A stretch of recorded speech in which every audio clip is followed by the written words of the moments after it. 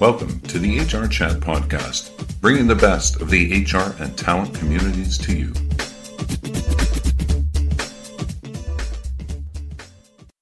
From the C-suite to the Senate floor, women in leadership positions are at historic highs, and some research even suggests that women are more effective than men in 84% of competencies associated with leadership. Yet many accomplished and capable women continue to struggle with issues related to ambition, power, and authority. In this HR Chat episode, we're going to consider what explains this disconnect. Hey, I'm Bill Banham and I'm your host today on this episode. Listen to as we delve into ways that women can identify their career desires, maximize awareness of competencies, build relationships that will foster success, and increase their effectiveness as a leader of people. My guest this time is Dr. Ellen M. Snee, Executive Coach to high potential and senior level women at Catalyst Coaching, and author of the new book, Lead: How Women in Charge Claim Their Authority. A leadership book explicitly for women, Lead draws on Dr. Snee's groundbreaking research on women's leadership development, her coaching and consulting work to advance talented women, and her earlier life as a Catholic nun. Speaking directly to women leaders, Ellen offers new insights and reinforces them with personal experiences and those of her clients. To further transform insight into action, she provides specific exercises and action steps after each chapter. Ellen, welcome to the HR Chat podcast. Thank you, Bill. I'm delighted to be here. Me too. I'm delighted to have you. And you are definitely, to the best of my knowledge anyway, the first former nun that I've ever had on the show. So I am very, very interested on your take on a whole bunch of issues that we're going to be covering today. Beyond my wee introduction there, can you take a moment and tell our listeners a bit more about yourself? Well, as you heard in the introduction, I've had an eclectic career as a nun, academic, entrepreneur, and corporate executive. And each of those chapters has given me a unique perspective on how to coach and consult around issues of women's leadership. I guess people are most interested in hearing how I went from convent to corporate. And what's most relevant about my experience as a nun is that it was a unique situation where all of the roles of authority and leadership were held by women. So I had a chance in an international order to see women from countries around the world and from across the United States exercise roles of authority with all of the difference of personalities and family backgrounds that they brought to it.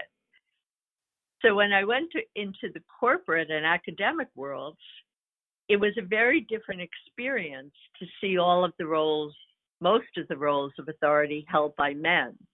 And I felt like I had a very rich background to draw from as I helped women in those settings. Okay, let's get into the nitty-gritty of today's interview. And I'm going to start with a big question for you, okay? Let's really challenge you from the start here. Ellen, why do you believe that many accomplished and capable women continue to struggle with issues related to ambition, to power, and to authority? And furthermore, what's holding them back? And maybe what are some of the positive changes that you've seen over the past few years as well? Well, I think there have been enormous changes over the last 20 years, and yet there is so much work still to be done. Let me start with the women. I think that women struggle with roles of authority for a number of reasons. One is the system is not accustomed to having women in authority roles. People are not accustomed. And so there is often a backlash. If a woman is strong in authority, she's seen as aggressive. If a woman has ambitions, she's seen as ambitious far more than her male colleagues. So I think there's a systemic dimension that impedes women. I think there's an internal component that holds women back. And this, I want to be careful. There are probably generational differences on this, but I have found with the women that I have been coaching, who today would be anywhere from 40 up, often have these inner dialogues that hold them back. And they're inner dialogues about doing things perfectly. They're inner dialogues about fear of failure and the imposter syndrome, which is talked a lot about today, but has been around for probably 20 years. When I'm working with a woman as a coach, I'm often encouraging her not to try to do away with the negative inner conversations, because they're often deep-rooted, maybe from childhood or experiences in school and work, but to develop alternative mantras that encourage them to think positive thoughts and feel better about themselves. And my favorite one is to have confidence in your competence. And to say that to yourself often, and to say it aloud, so it's louder than the other voices that you're hearing. Now then, I'd like to, for the next few questions, explore some of the concepts and some of the lessons that you share in your book and also within your coaching practice. Firstly, Ellen, if you don't mind, talk to me a bit about the concept and process of claiming your desires, communicating with purpose, and leading with authority. Specifically, Ellen, perhaps you can briefly summarize your coaching model for leading from the inside out. Happy to do that. I developed my coaching model out of women's psychological development theory, which really focused on the relational side of human experience that was uncovered by listening to women and girls. So my model is very much about paying attention as a coach to the client's relationship to herself. What are those inner dialogues? How does she feel about her own ability? What does she want to do? What is her desire for her career? The second part is about her relationship with others. And women are great at relationships, but it's often in terms of caring for people or focusing on the people they're responsible for. And so I encourage women to look out and look up. Look out to their peers, look out to other organizations, look out beyond their company, and then to look up at the executives above them and make sure they are building relationships. And then finally, the model is based on relationship to systems, because we all are impacted by the organizations and the systems and the cultures where we work. And I try to help women become more astute about how decisions are influenced by the networks among the executives, about how power is viewed and used within the organization. So to become much more strategically astute. I want to focus on another concept, and that's performance versus promotability. And you say that that's the key to career advancement. Why do you claim there's a difference between performance and promotability, and why is that the key to advancing one's career? Many years ago, I attended a conference, as we all do, so many conferences. But this particular presentation had a slide in it that just leapt out at me. It was reviewing all of the competencies that are associated with leadership. And as an HR audience, I'm sure you're familiar with competency theory. But this slide looked at those things that are associated with being recognized for being a good performer. Things like delivering on promises, managing people well, getting things in on time, all of the things that are required to be a good performer. And most of us know that women tend to overperform, which is one of the challenges. But the other column was about promotability. And it said that performance was necessary but not sufficient for promotability. The additional competencies were 3. One was relationships, but not the relationships women are good at. Relationships with senior executives. This is because when promotions are made, they're made in rooms where there are senior execs. And if the senior executives do not know you, it's going to be very hard for them to weigh in on your promotion. The second competency is about risk-taking. And I've found over the years that far too often women are risk-averse. One of the ways to demonstrate your ability to take risks is to seek out what are called stretch assignments, where an individual, usually a high potential, is given a job that is beyond their current level of performance. And it is an opportunity to demonstrate that you can learn on the fly, that you can learn on the job quickly and deliver. Because as we know, the higher you go, the more you have to deliver and decide quickly. And so I encourage women to raise their hand for stretch assignments, to tell their boss they're eager and hope to get a stretch assignment. And then the third is something I alluded to earlier, which is being strategically astute, or what he called politically aware. All organizations have interactions between people. They have ways of communicating and of building the culture. And it's important to be wired into that and attuned to that in order to understand what it will take to be effective as a more senior leader. You also teach, Ellen, the importance of, I like this term, holding power and embracing discomfort.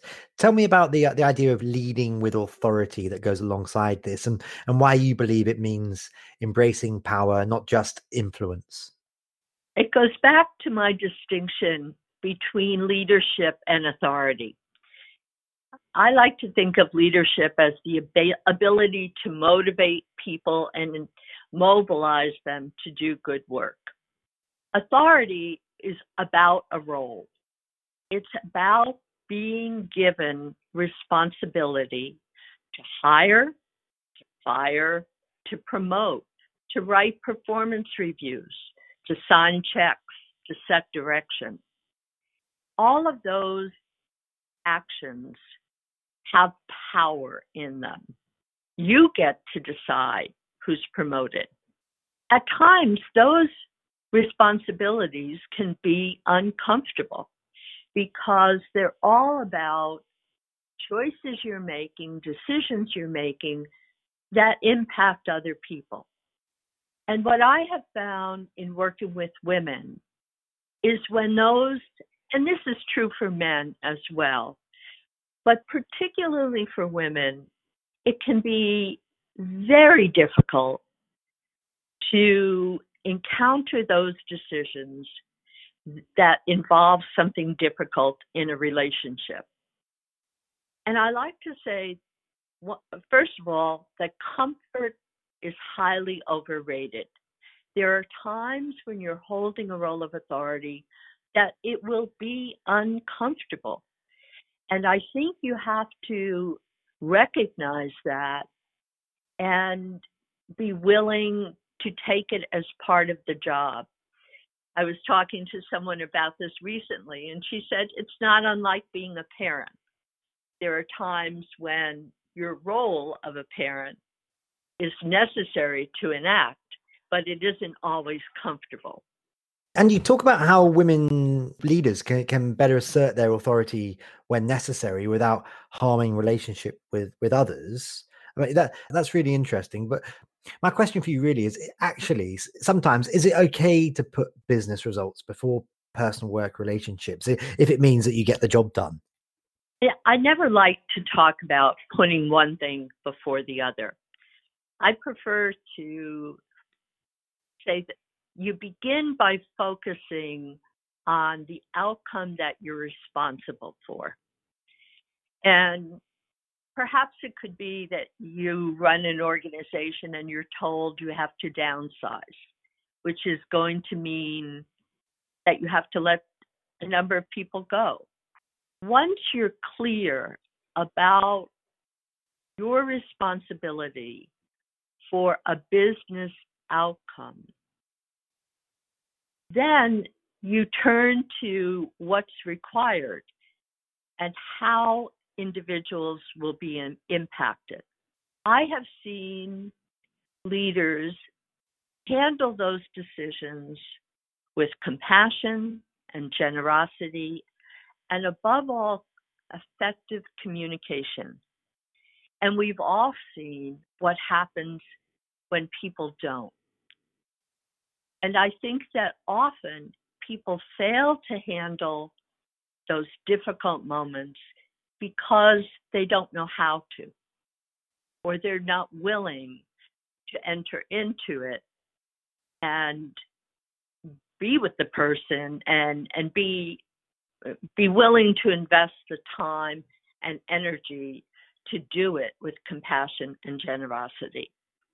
I also mentioned communication because I have found that this may be a generalization, but the most pain that comes from relationships that get impacted by something that happens in work. And it may not be a firing, it may be a meeting that doesn't go well or a conversation that doesn't go well. I think more often than not, at the core, it's about communication. Communication that went awry, communication that didn't take place, or the failure to follow up with sufficient communication.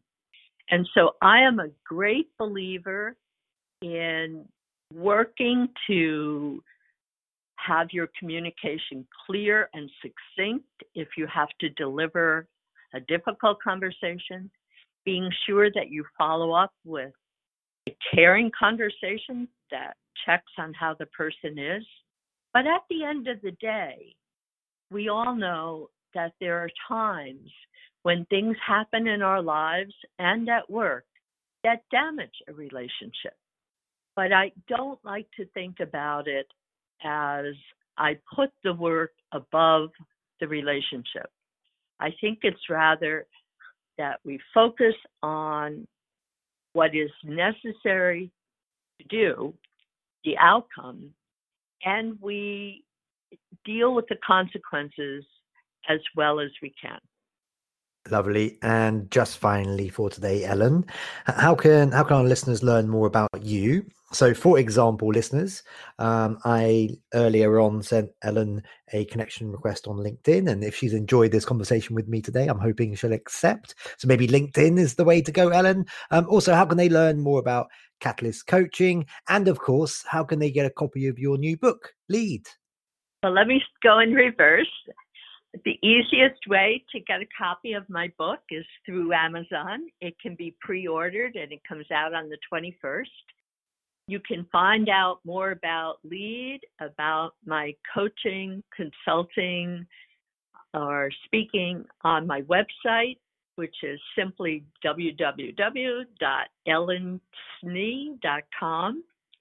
And I would welcome any opportunities to speak to your organization, to the women in your company, at conferences, to groups of executives about any of this, or the work that I have done at VMware to help them launch their initiative to advance, retain, and promote women.